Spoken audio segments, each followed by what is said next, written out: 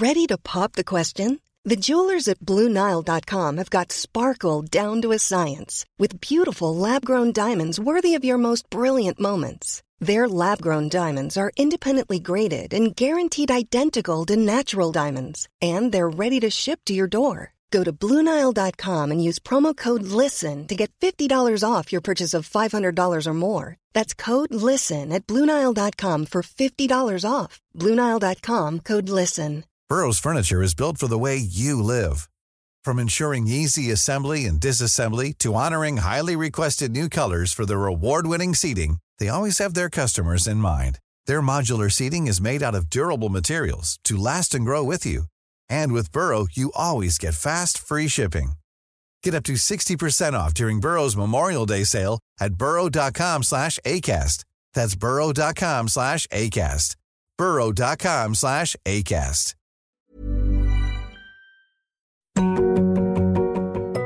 Hello, my name's Jess Phillips and this is Yours Sincerely. I've always been a prolific letter writer, both the good and bad kind, and know the power of putting words to paper. So in this podcast, I want to give my guests a chance to celebrate 3 people that mean the world to them. Someone they love, someone who's no longer around, and someone who doesn't realise how significant a role they've played in their lives. And when we've heard more about each person, they'll reveal how they would sign off each letter. Nathaniel Hall is an actor, writer and theatre maker who's appeared in the TV show It's a Sin. He's the co-creative director of the Manchester Pride Candlelit Vigil and an HIV awareness activist. Today I'm excited to talk to him about the letters he would send to 3 people who mean the world to him. So hello Nathaniel, how are you? I'm very well, Jess. How are you? I noticed you've got a t-shirt on that says gender is a construct, honey. I couldn't work out what the last word was. I thought it said, like, hippie. Gender is a construct hippie? I was thinking, I don't get it, but it says honey. No, it's one of my favourite t-shirts. It's a good t-shirt. So, this is all about letter writing, and how old are you, Nathaniel? I'm 35 years old. Oh my God, you're literally the cut-off point of what I'm about to say. Is that I think that people, you're on the cusp of this. People under the age of 35 don't really ever write letters and never really have. Whereas people over the age of 35 have all got stories about some weird kid that they had to write letters to in the early 1990s, 1980s, because their parents made them pen pals. And some of the people who are under 35 have sometimes had to explain what the concept of a letter is. So which one of these things are you, cusp dweller? I'm definitely on the letter writing side and the letter receiving side. I had a French exchange student. So you're like letters, like trying to write in a different language, where you just like literally like going, hello, how are you? I am okay. Today I went to the swimming pool. I didn't even go to the swimming pool. It was just the only thing I could say. Yeah. So no, I've got loads, and I went through my old memory box as preparation to look at some of the kind of old letters I got from my teenage years. Because I'm of the MSN generation as well. So lots of conversations on MSN with that, that little sound and stuff, but still have got some pen and ink letters as well. Okay, see, I think I missed the MSN thing. I'm 40, nearly 41, and I never did the messenger thing on MSN. I think I had babies when I was quite young, and I just think that I just was changing people's nappies at the point when that was a big thing. So your French exchange, did they write delightfully English letters back to you? Their English was a lot better than my French. Well, we are rubbish at languages. I'm not going to get political about the state of the educational system, but my comprehensive high school in Stockport, languages were not the forte. But actually, I was looking through my memory box and I found a card. So when I was on the French exchange, I fell in love with one of, not with my French exchange partner, who I was living with, but one of her friends, a girl, because I wasn't gay back then. I just wasn't out. And I found in my memory box this card that she'd given me, like on the way back. And I remember us like hugging and she was like sobbing, and I read it. And like, it was like this beautiful thing. She'd like drawn pictures in it, and it was like this beautiful poetry. And I think, like, by the time I was on the coach, I was like already signing up to the deputy head girl. Like, I'd already forgotten, and I feel so bad.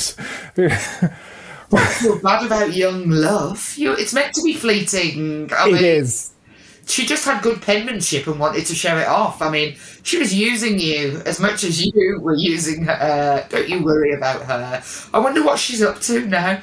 This is a common theme on this podcast where I want to find out what has happened to the pen pals of. There's going to be the follow-up to this podcast is where I go around France and Germany. I'm going to go and find them all. Weird, like now 45-year-old Germans who...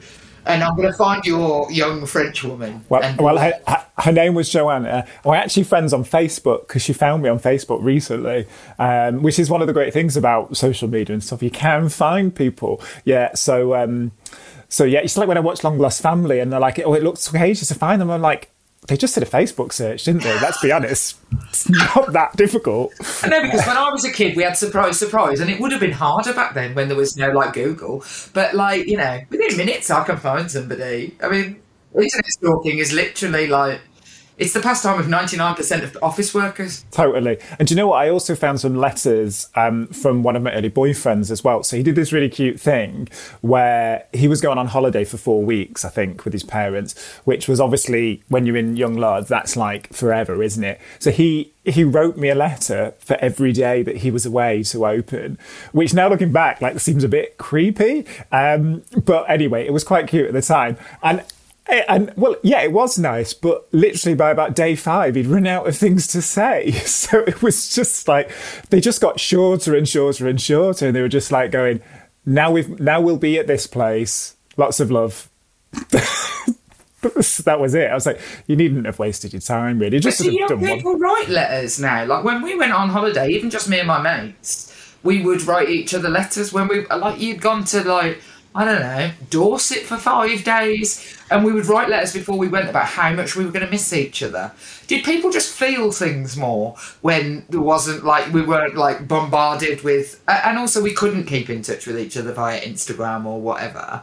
Like, my mate just got to France literally, like, not even, like, 5 hours ago, and she was going this morning, and she's already sent me a picture of her house where she's staying, which she's described as being a sex dungeon. Sounds great. I'm in. It looks quite sex dungeony. It's got like a glass floor, and you can see this big dungeon underneath. But she's got 3 kids, little ones. There'll be no sex dungeoning for her. But I suppose it's the same, isn't it? Now that's what people do now, rather than writing letters saying they go to sex dungeons. Yeah. No, I think you're right though. I think it's so immediate, isn't it? Social media, and we have it all the time, and you forget. Like my brother and his partner and their young baby live in Canada. They've just moved to Canada, and you feel like you're part of their lives because we kind of got like WhatsApp groups, and you're seeing stuff on social media, and then you forget, like, oh, you know, like 3 months have passed and we've not actually really spoken, and you have to kind of make the effort, don't you, to go, let's have a phone call, or, you know, or like sit down and write a letter and kind of take that time. Even in the pandemic, my brother lives in northern France, and even in the pandemic, I mean, we spoke to each other. We did like a Zoom call every single day with all of us on a big screen, like, which is more than we've spoken to each other since we lived together in 1988. Like, it was this needless amount of conversation. But still, it wasn't like it isn't the same. Like, I didn't see him for 2.5 years, and like that, it isn't the same as actually being with people. But we can definitely con ourselves nowadays that you know we're totally in each other's lives.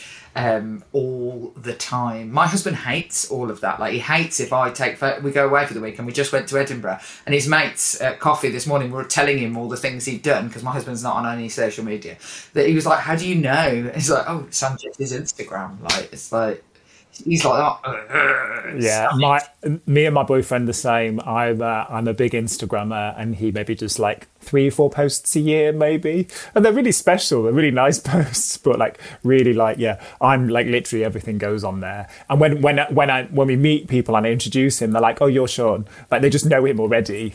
I was at Edinburgh, and I was sat down in one of the big sort of bar areas in the show bits at the Pleasance. And this family was sat next to us, and the man came up to me at the bar. I'd gone to the bar, and he said, oh, can I ask, are you Jess Phillips? And I was like, yeah, I am. And he said, oh, I wasn't sure, and you'd left your husband at the table, so we Googled your husband to check it was the right man. And I didn't tell my husband this story when I sat back down with this family and we had a nice chat with them, because I thought my husband will literally go mental at the idea that even there is an image of him on the internet, let alone that somebody is fact checking the man sat next to them, literally on the table with him, fact checking him. Yeah, yeah. Yeah, that is slightly weird. I didn't tell him. I haven't told him because, and he doesn't listen to this. He has nothing to do with anything to do with my life, other than the actual bit of it that's, you know, the real bit. So he won't ever know. You all now know something that he doesn't. So do you have any letters of note that you've kept for years? Obviously, you've got your memory box full of French letters, which obviously is a term for condoms. French letters. Yeah, I've got the French letters. I've got the letters from my boyfriend.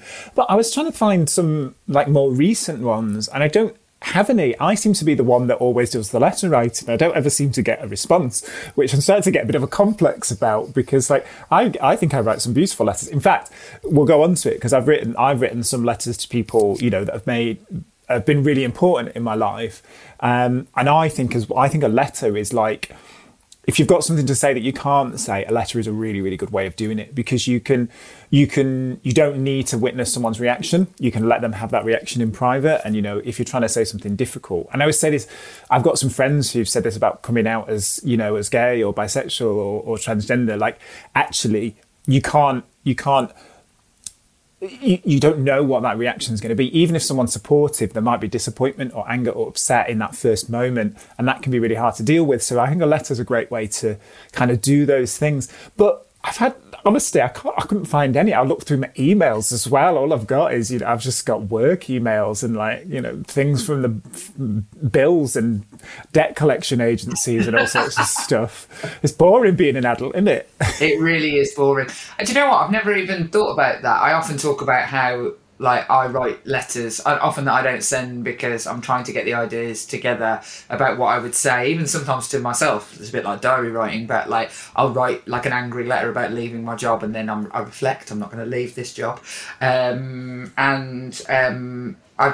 never even thought about actually one of the most common big things in somebody's life that they probably have written in a letter, certainly in a bygone era, would have been a coming out letter. That would be that, you know, because it's so, I think that what people don't realise about coming out, that is the first thing you've got to get over, I think, is probably talking to your parents about fancying people at all is pretty grim. It's like that, you know, that's a grim thing until you're an adult and you can like have a laugh with them about it.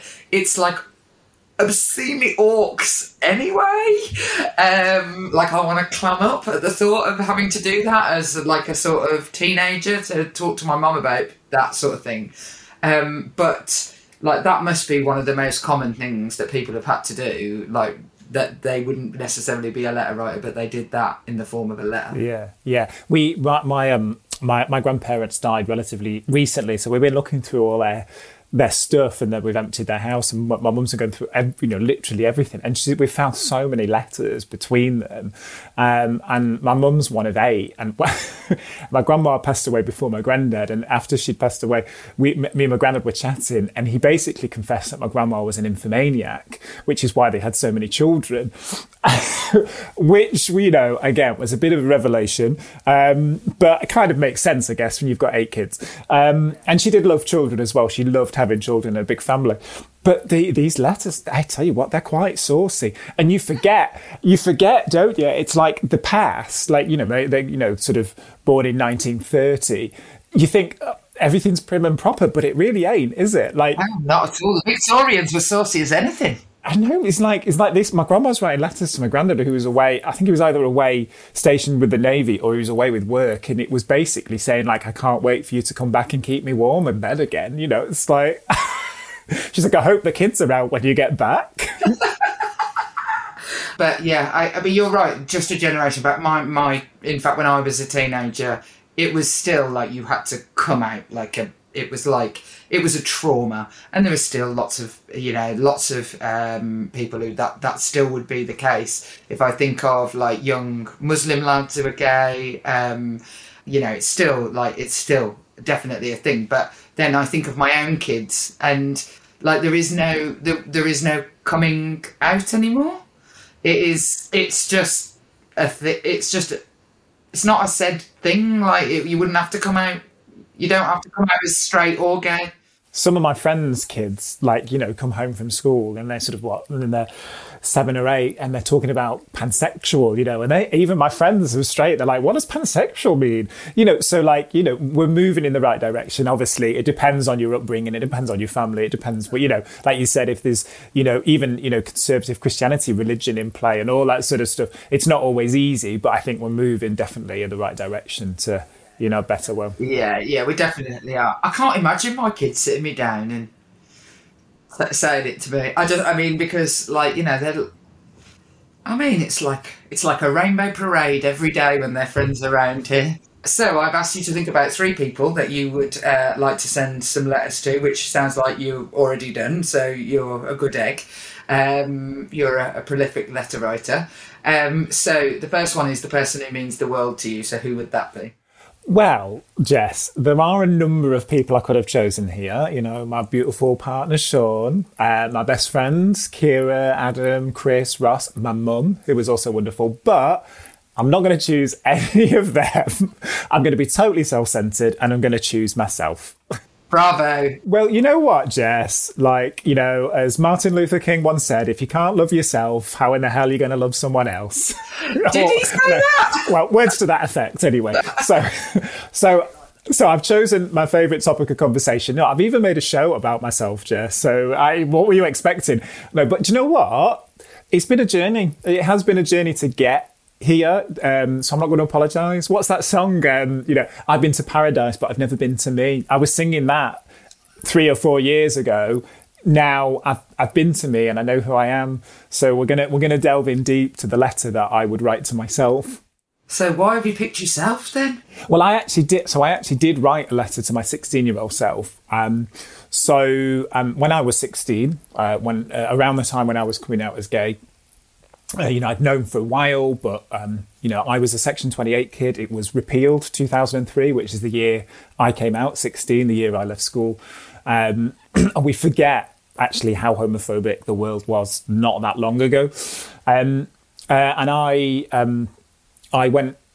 met someone on a park bench who was older than me and gay and this exotic gay creature. And we kind of started talking and we hit it off and we had this summer romance. And as a result of that, I contracted HIV for my first time. So there was all the kind of unpicking of the shame and the internalized homophobia that you have to go through. And then all of a sudden there was this huge thing, this HIV diagnosis, which at the time was not, a death sentence like it was a few years before. Medication was around, but it was certainly not the diagnosis you would get today. It was much heavier. There was still lots of talk about medication side effects because they weren't as advanced as they are now. There was this period of time before you were put on medication. And so basically I just shut down and I didn't tell anyone. I remember coming home to the bedroom I'm sat in now because I actually live with my parents at the minute, and come in, put my key in the door and going, I need to go and tell my mum. And I couldn't. And I came upstairs and I actually lined up some paracetamol that night. I don't think I was ever going to do it. Watched too many episodes of Grange Hill or something. But, there was that thing, there was that drive, and it was like, I can't go on. But what I did at that point is I just cut off. I just shut down. And I just sort of went, oh, well, this thing's happened. I'm going to get on with my life. And I did. I just carried on, but I didn't tell anyone. I told a few people, but I didn't tell my family, which was the main thing. And I kind of lived with this secret bubbling away for about 15 years, just kind of eating away. You didn't tell your mum for 15 years? No, and the thing is, we're so close. We're a really close family. But it was the power, and I have to say to people, that's the power of the shame and stigma around HIV. It's the world's most stigmatized illness. And I remember being in school watching in sex ed, and we had this video put on, and it was the only time it was the first time, in fact, I saw a gay person on a screen. I was about 14, and it was wildly out of date, and it was this guy who was dying from AIDS, and it was like the message was, don't be gay, you're going to get AIDS, and you're going to die. And when that prophecy came true straight away, it completely shut me down. So, I went on 15 years until 2017, and I had, what could be described as a mental breakdown, drugs, alcohol, toxic relationships, sex, all that. So I had this huge breakdown. I was really, really dependent on drugs and alcohol. I was in this awful relationship. And so I decided to turn things around and make a show about it. So I made a solo show called First Time. And I just don't know, it just took me on this journey. It's won awards. It's been, we went to the Edinburgh Fringe. It's been on tour. It's in 100 shows. And, it was the show that led me to landing a role in It's a Sin on television. I'm just a kid from Stockport. I was like, what is happening? But as part of that, I wrote a letter to my 16-year-old self in about 2012, and it was read at the Manchester Pride candlelit vigil to remember people we've lost to HIV and AIDS. But I was still in the closet at that point, so an actor read it on my behalf. So I'd already written this letter, so this is why I kind of wanted to kind of bring it up now and talk about it. Well, and when you told your mum, as a mum, I would say that it would hurt me, not because you hadn't told me. The years of wanting to make you feel better I would feel like lost. I would feel like lost years that I could have tried to make you feel better, whether it had worked or not. That would be very, very hard. Yeah, it's exactly what my mum said, actually. And there was also this thing, the longer I left it, the longer I knew it, the more hurt it was going to cause. But it was just I tried so many times, it just always got stuck, There's that thing of like, did I do something wrong? What did I do as a parent that meant you couldn't come to me, And I have to, it's been a journey since 2017 when because I told them through a letter. So that's how I told them before I made the show. And that letter is actually in the show. And everyone at the end of the show gets a copy of that letter to take home. So they go and they can take that letter home and read it privately. So they get to have that kind of private moment. And yeah, it's been a journey to sort of rebuilding that relationship in a sense. And I moved back in with my parents just before the pandemic, and I've lived here for nearly 3 years now. And it's been great because it's meant that we've rebuilt a new adult relationship, which is nice as they're getting older, and that balance changes, doesn't it? Where you're still the child, but you're now becoming more the adult in a sense as you start to care for them. So it was just this crazy thing that totally ate me up for so long. My brother was a heroin addict and a crack addict for many, many years, and he would say it's not the drugs that were going to kill him, it was the stigma that would kill him. It was stigma was killing him because you can't climb out of it. And in fact, in your case, the stigma made you have that sickness as well, which just re-stigmatizes you. And it's just like how other people will see you is the thing that is going to kill you. And so we all have an opportunity of the medicine. We, the general public, the society, we have the medicine in us of not stigmatizing people like that. That's I think that people should be made to feel more powerful, that you are a medicine. You can be medicine to people by not stigmatizing them for those illnesses that carry such dreadful stigma. And HIV, without doubt, HIV, drug abuse, mental health, they carry terrible stigmas. Yeah, I said exactly the same thing. I did a speech. Eventually, last year I spoke at the Manchester Pride Vigil, instead no actors this time, I speak publicly now, I don't need someone to do it on my behalf, which is amazing. But, I say something similar, I was diagnosed with HIV, but it was the stigma and the shame, not the virus, that nearly led me to breaking point. People don't quite understand the power of that stigma and shame. I didn't understand it. I got to that point where, over probably the course of about 5 or 6 years, my life just kind of fell apart. It was like a car crash, but in slow motion. And I knew it was happening. And I knew I was making these choices, these bad choices. I knew I was mistreating other people because I felt crap about myself. I had such low self-worth that I didn't care. I didn't care if I hurt people. I didn't care, if I hurt myself, or, I'd find myself still awake 2 days after a house party again going, how did I get here? Just on this kind of cycle. And it was that moment in 2017 where I went, if I don't nip this in the bud, my life is going to take a real nosedive, and thankfully, the show went well. And I mean, I made the show and it wasn't really about, profile or anything like that. I'd not performed for quite a long time. So I wanted to prove to myself that I still had it, as an actor and as a writer. And, and I just wanted to get this thing off my chest. I almost had to testify, I had to just get it out into the universe. And I thought I'd do 3 or 4 shows. I got a nice little commission in Greater Manchester. I'd do a few shows and that would be it. And if it didn't go that well, fine. I'd go down with the ship. I'd go into accounting or whatever, wave me white flag. You're not an actor. I like the way you went down with the ship, accounting. That is going down with the ship, accounting. My son's really good at maths. I'm constantly encouraging him to be an accountant. There's probably more money in acting, to be honest. And it just really struck a chord. And it was World AIDS Day 2018, and the press kind of got, wind of my story, and BuzzFeed News ran an article which won an award, and then I was on the BBC Breakfast Couch with Charlie and Naga, and, it just snowballed. BBC News article, it was one of the highest articles for about 2 or 3 days on the app. It was shared all around the world. So I was sort of in this, I'd gone from nothing, from not telling anyone to everyone knowing, and it was quite overwhelming. But I had so many messages. I mean, literally thousands. And since then, as well, as the show has toured and with It's a Sin, thousands and thousands of messages of people saying, I wish I could be open about my HIV status, or I'm stuck in an abusive relationship and you've inspired me to leave. I'm moving. I'm doing it tomorrow, And it's so humbling to just go, if you speak authentically, it allows others, it frees others to do the same. Like you say, that thing, we've got that medicine within us. It's really powerful. Yeah, it's a medicine, and we're like a gift to the world.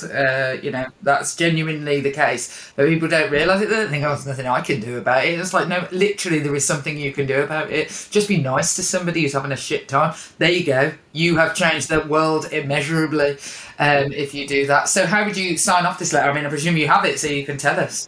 Well, I've written a new ending because I didn't quite like it. Well, I've taken a little bit from the original letter. So, Nathaniel, I know you think you've totally messed things up right now, and I can't butter it up. The road ahead is going to be a rocky one, but you are more resilient than you might think. In the darkest times, remember this: you are enough. Yours sincerely, Nathaniel. P.S. Cut your hair. It's an absolute affront to good taste. I like that. Well, that is very, very moving. And, I hope that people who listen to this, it always makes people feel better when people talk authentically about their experiences, especially of stigma, because I wish that we could say that and it is with HIV, it's definitely, it's waning, although it still would be terrifying. If one of my sons came and said to me that they were HIV positive, I would still feel very alarmed. But I grew up in the big bloody the stone dropping on the tombstone. Floor. Yeah, the tombstone. That is constantly my. But there's lots of things like abortion is still really stigmatised, and you're not meant to talk about it. And there's all sorts of things that are completely regular health issues that are still really, really stigmatised. So it is really important that people keep speaking about those things.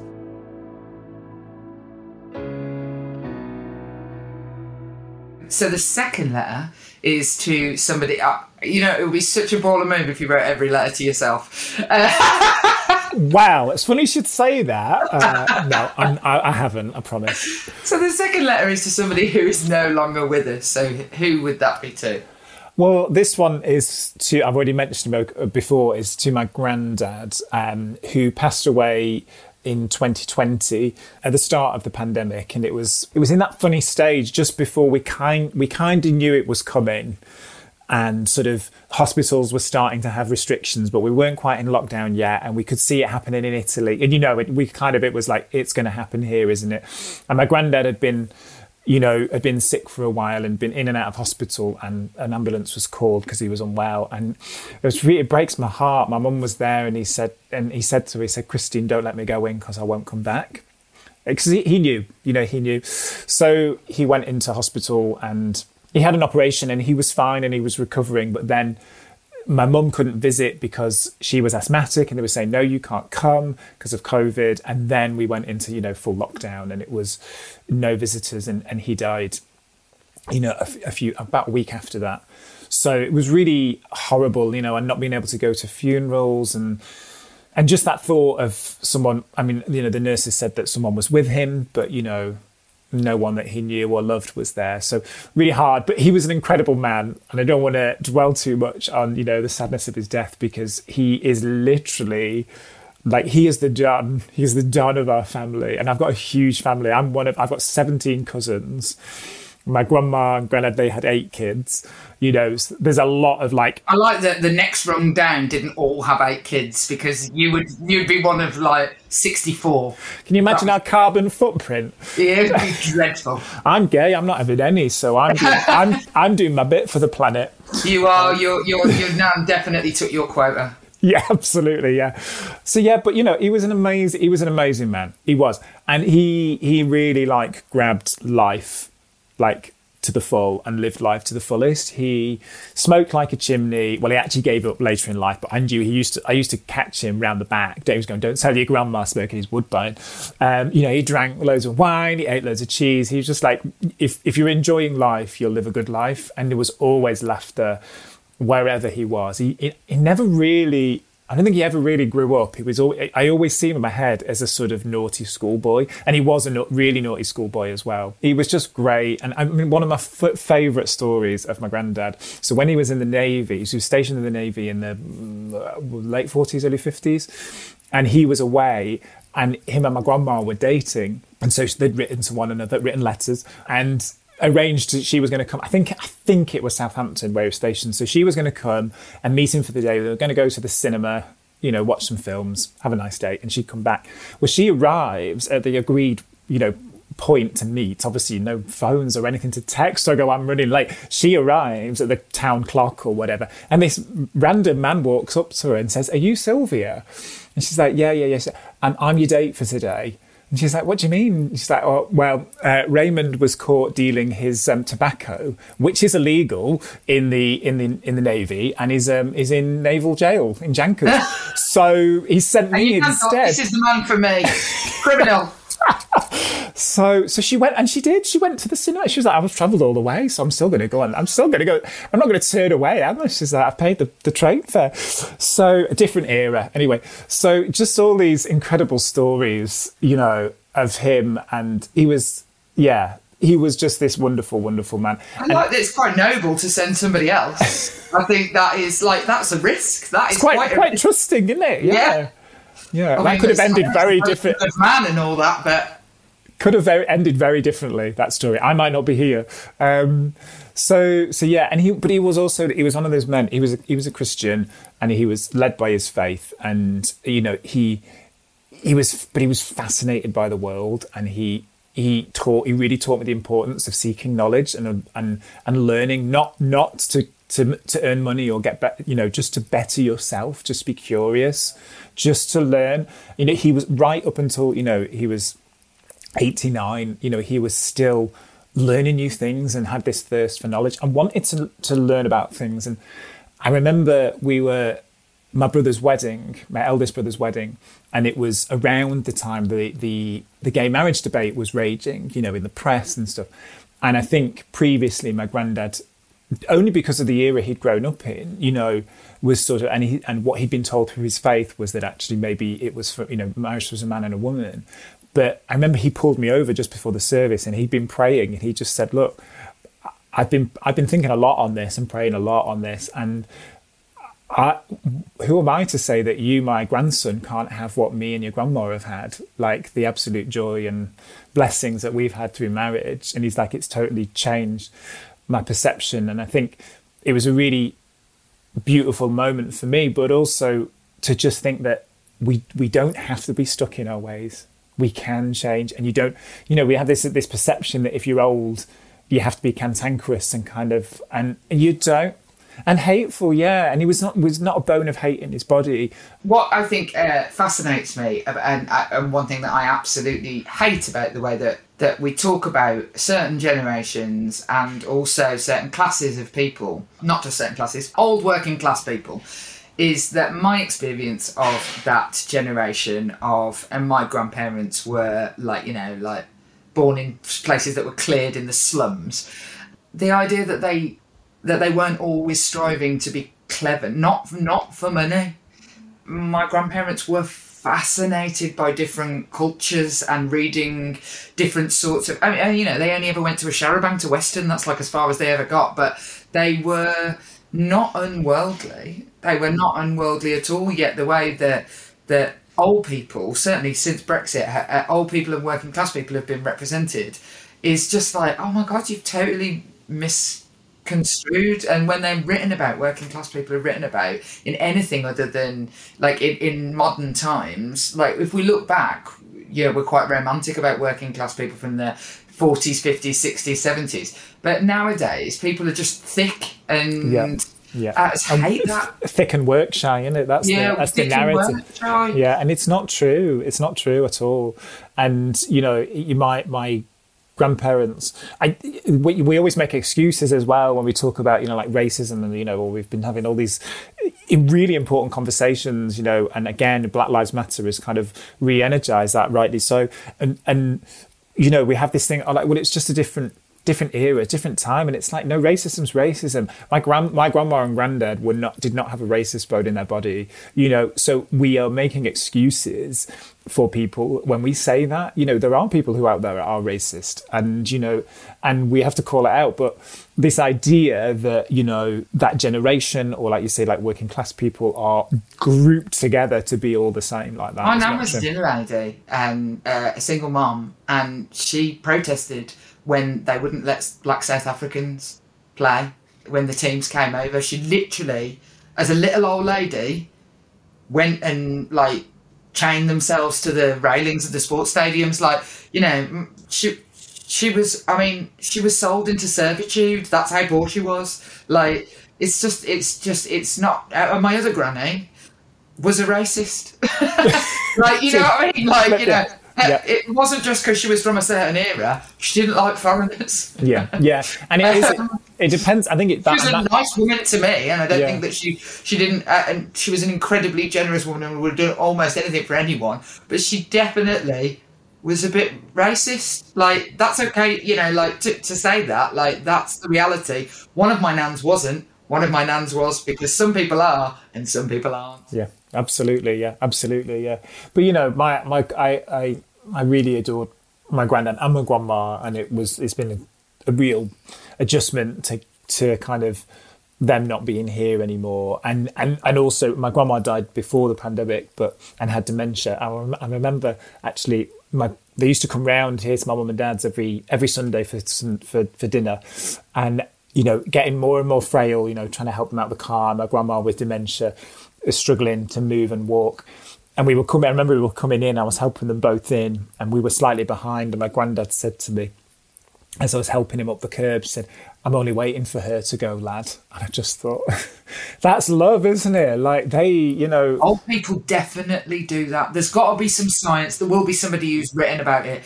But like, my nan died the day that my mum had a job interview, and she waited until my mum got to the hospital to tell her that she'd got the job, and she literally died 5 minutes later. And it's like, that is like a thing. Holding on. Yeah, I think so. It's very easy now that we're not in lockdown and COVID is apparently gone, although it's not, to forget what that was like. Because even as you were talking about when we were watching it in Italy and it felt otherworldly, like it was that made me remember that period that I'd forgotten. It's just like one day we were in lockdown, but there was this terrifying period.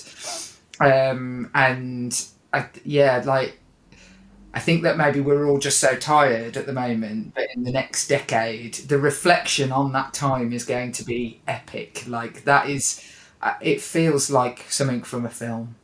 It's just, it was so difficult and so weird. And to lose somebody during that, like, is just, it seems, I remember people for the first time ever checked their privilege like without recognising that that's what they were doing, because that's like, you know, chicks of privilege. Like people like me were like, well, we've been very lucky because we haven't known anyone who's died in this period. Like, you know, even just something like, we're very lucky because we've got a garden. But that idea that we were dodging a bullet and other people were dying was very real.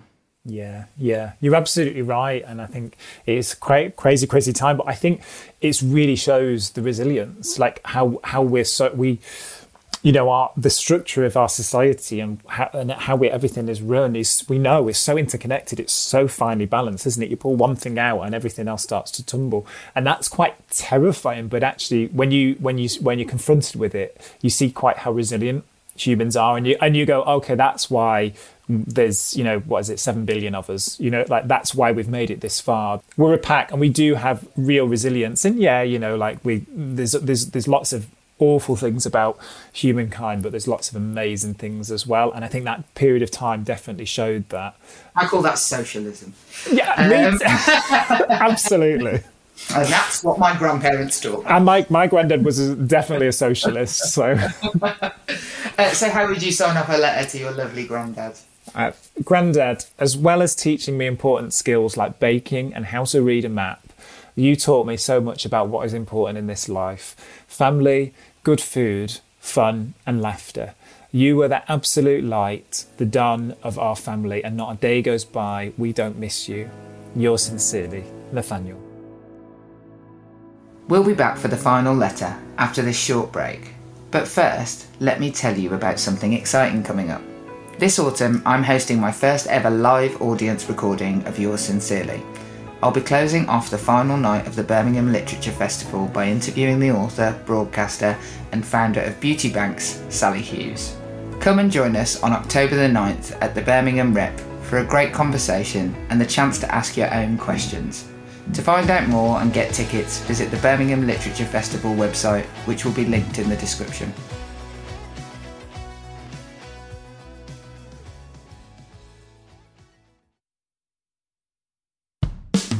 Ever yearned for the perfect pub to reveal itself from some unexpected alley? Well, The Moon Underwater is the podcast for you. Join me, John Robbins, and the lovely Robin Allender. Hi. As we help a special guest create their dream pub. From the drinks behind the bar to the music on the jukebox, The Moon Underwater is whatever you want it to be. So, if you would like to join us in Desire's beating heart, search The Moon Underwater.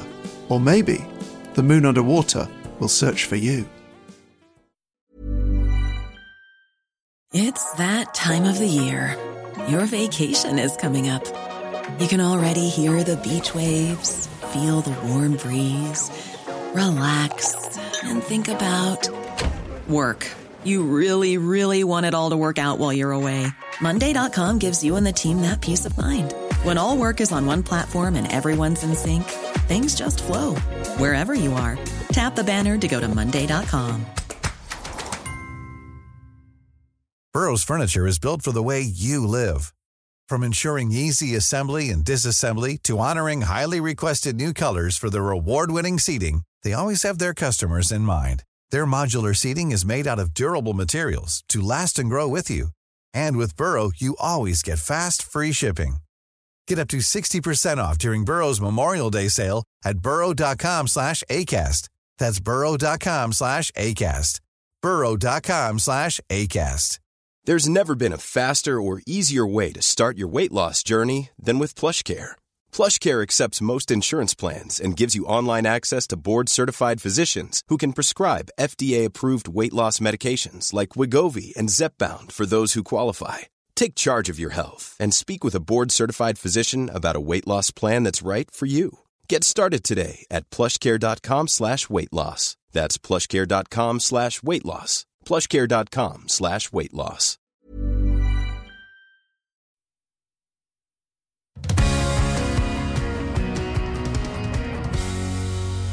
So the final letter I asked you to think about was somebody who doesn't know the effect they've had on your life. So who would that be? So this is a slightly left field one, not me. This is for my first boyfriend, Nick. who we don't speak anymore. Well, occasionally we do, but he moved to Australia. And it's slightly odd because he'd left me for someone else. He left me for one of our friends who he married. So it was quite a dramatic end to our relationship. We met around the time when I was diagnosed with HIV. So we met at college, and, you know, there was this really kind of, you know, exciting young love. Despite the fact that I'd had this kind of fling with this older guy, this was really this was where I was with someone my own age and discovering, you know, all that heart fluttering feeling. And I think for both of us kind of going, oh my God, we've lived feeling like aliens almost, you do as a gay person growing up.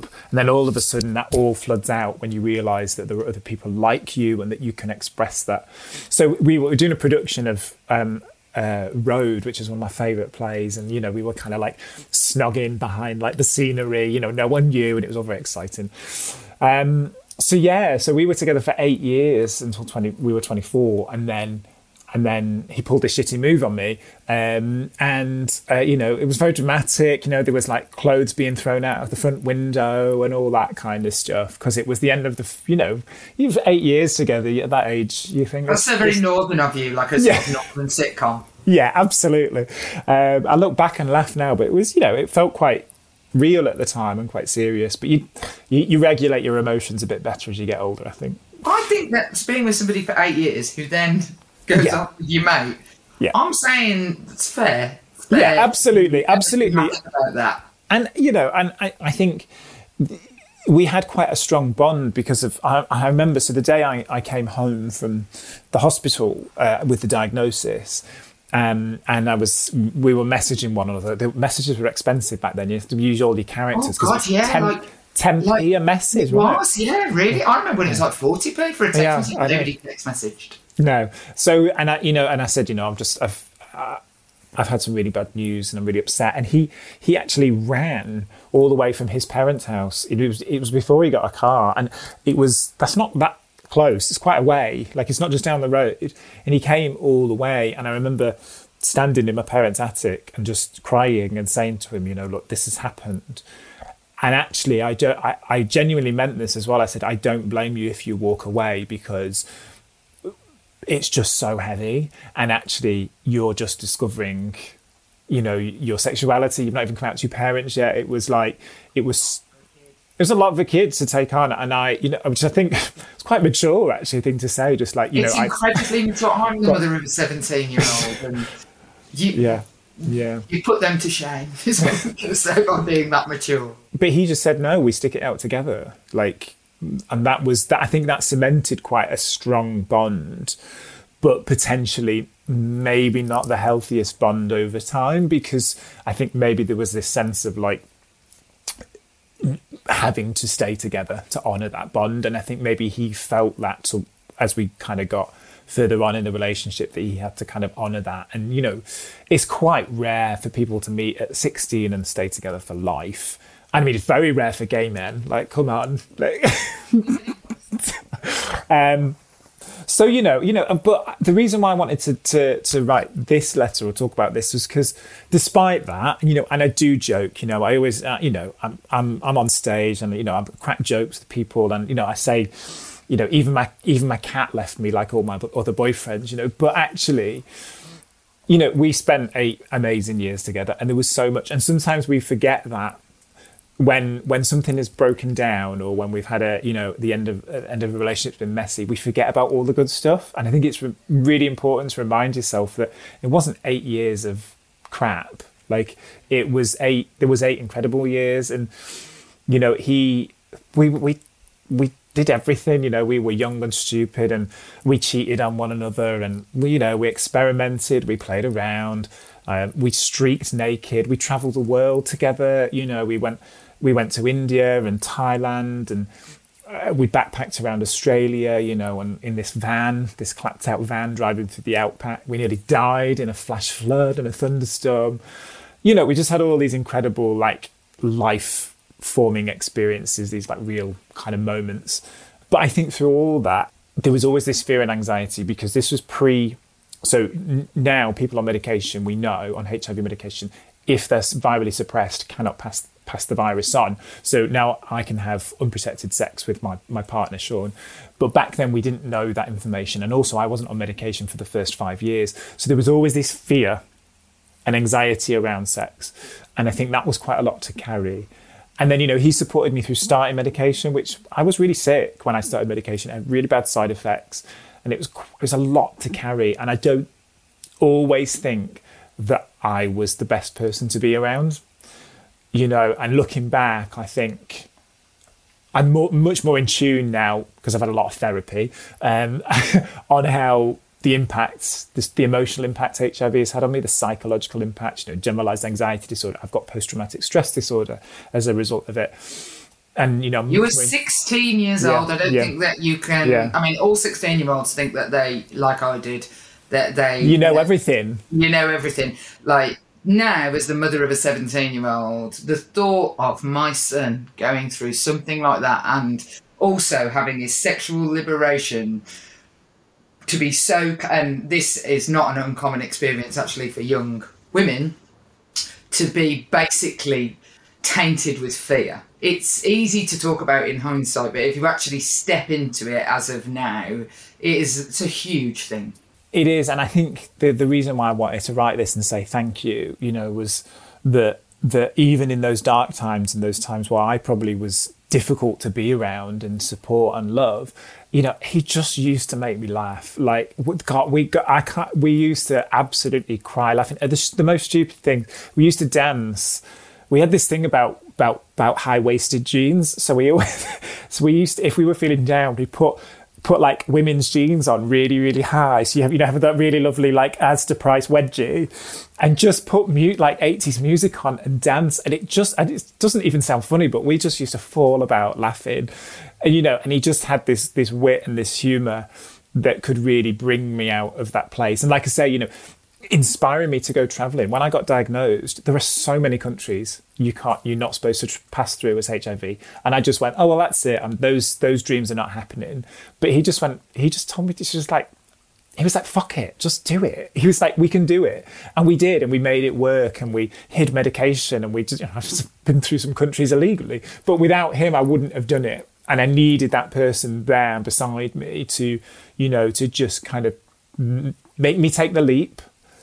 Because sometimes before the HIV diagnosis, I think I've always been a bit of a worrier, a what if. Like, I've been wanting to get a tattoo for 30 years. I'm getting one in a few weeks' time. That's how long it's taken me to take that decision.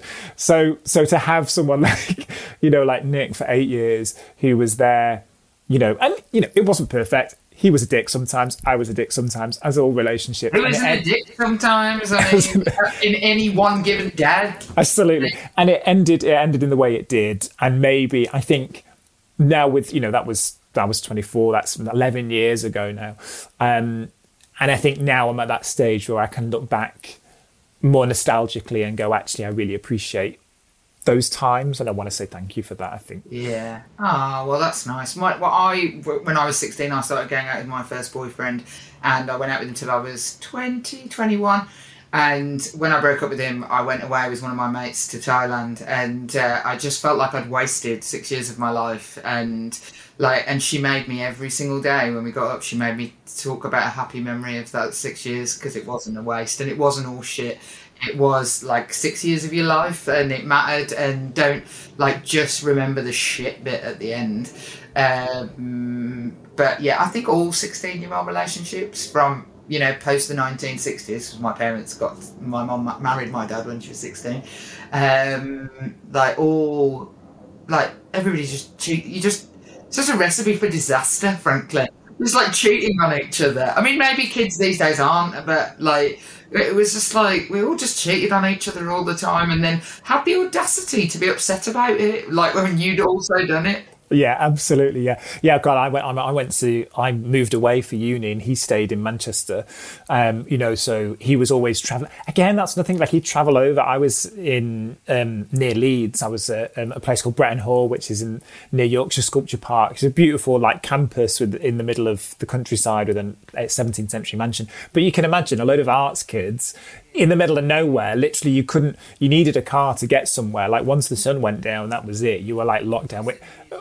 Yeah, we had our own bar on campus, with the stuff that we got up to, and we had a great time. I don't regret it, but all that stuff happened, and he was there through it. He was travelling over, and he was by my side, and we did write letters to one another. Now thinking about it, like more than the ones I was joking about before, the ones when he went on holiday and wrote me one every day. But, I think we were young and in love, which is a beautiful feeling, and not like when you get a bit older and you're cynical about it all. Yeah. I'm just, I'm happy in the silence now. I've been with my husband for 20 years, and it's just like, I see couples chatting and I think, haven't you been over this? Yeah. Haven't you discussed this already? Like, you must have covered this. Like, Yeah. I think if you can be comfortable in the presence of your partner, that's a real good sign. And my new partner, Sean, we've both lived a life, like, as you can hear about mine, and there's a lot more that I've not talked about. And, we've done the work now, and actually, it's quite nice to be with someone who you just don't need to talk all the time, and you're comfortable, because sometimes I think when you're less comfortable with people is when you try and talk. So how would you sign off the letter to Nick? Okay, so Nick, even though you were a bastard and eventually left me for someone else, time is a great healer, and I want to say how honoured I am for the 8 years of this life you walked with me. Thank you for picking me up when I couldn't go on, encouraging me to grab life by the horns, showing me it really is for living to the absolute fullest, and for all the uncontrollable, side-splitting laughter we had whilst dancing with wedgies. Yours sincerely, Nathaniel. I mean, I really feel you've summed up an 8-year relationship there, in that sometimes it is like one thing. On my deathbed, I will laugh about the fact, and it's not even funny. It's not funny. When I had my first baby, I went into the hospital and they'd written, my husband, who's called Tom, they had written his name on our notes as if his name was Ron Phillips, and it has made me laugh. Because we were like 24, he was like 24, and I was like, that's the thing you call Ron. Like, that makes me laugh, and will make me laugh for the rest of my life. And if I'm down, he can just say, "It's all right, love, Ron Phillips is here," and that is definitely real love. You got that little joke. That's brilliant. Well, Nathaniel, it has been an absolute pleasure talking to you. It's like therapy talking to you. So thank you so much for coming on, and thank you for being the cusp point of the people who still write letters. I thought you were going to say thank you for being someone who writes letters to themselves. I mean, also, that is brilliant. I like it's original. Everybody else has wanted to. Nobody has been so bold. Yeah, exactly. I'm unique, but thank you anyway. It's been a joy. Thank you so much for listening to this episode of Yours Sincerely with Jess Phillips. If you want to hear more conversations just like this, make sure you follow Yours Sincerely with Jess Phillips on the podcast provider of your choice. And why not write a letter to your friends, telling them all about this podcast? You could also follow us on social media. We're at Jess Phillips Pod. Goodbye. A lot can happen in 3 years, like a chatbot may be your new best friend. But what won't change? Needing health insurance. United Healthcare Tri-Term Medical Plans, underwritten by Golden Rule Insurance Company, offer flexible, budget-friendly coverage that lasts nearly 3 years in some states. Learn more at UH1.com. When you make decisions for your company, you look for the no-brainers. And if you have a lot of mailing to do, Stamps.com is the ultimate no-brainer. It streamlines your processes to make your business more efficient, which makes you less busy. Mail checks, invoices, legal documents, and everything you need to keep your business running with Stamps.com. Seamlessly connect with every major marketplace and shopping cart. Schedule package pickups and see your cheapest and fastest shipping options from different carriers, with rates up to 89% off USPS and UPS rates. And with the Stamps.com mobile app, you can take care of mailing and shipping wherever you are. Make the same no-brainer decision as over 1 million other businesses with Stamps.com. Sign up with code PROGRAM for a 4-week trial, plus free postage and a free digital scale. No long-term commitments or contracts. That's Stamps.com. Code PROGRAM.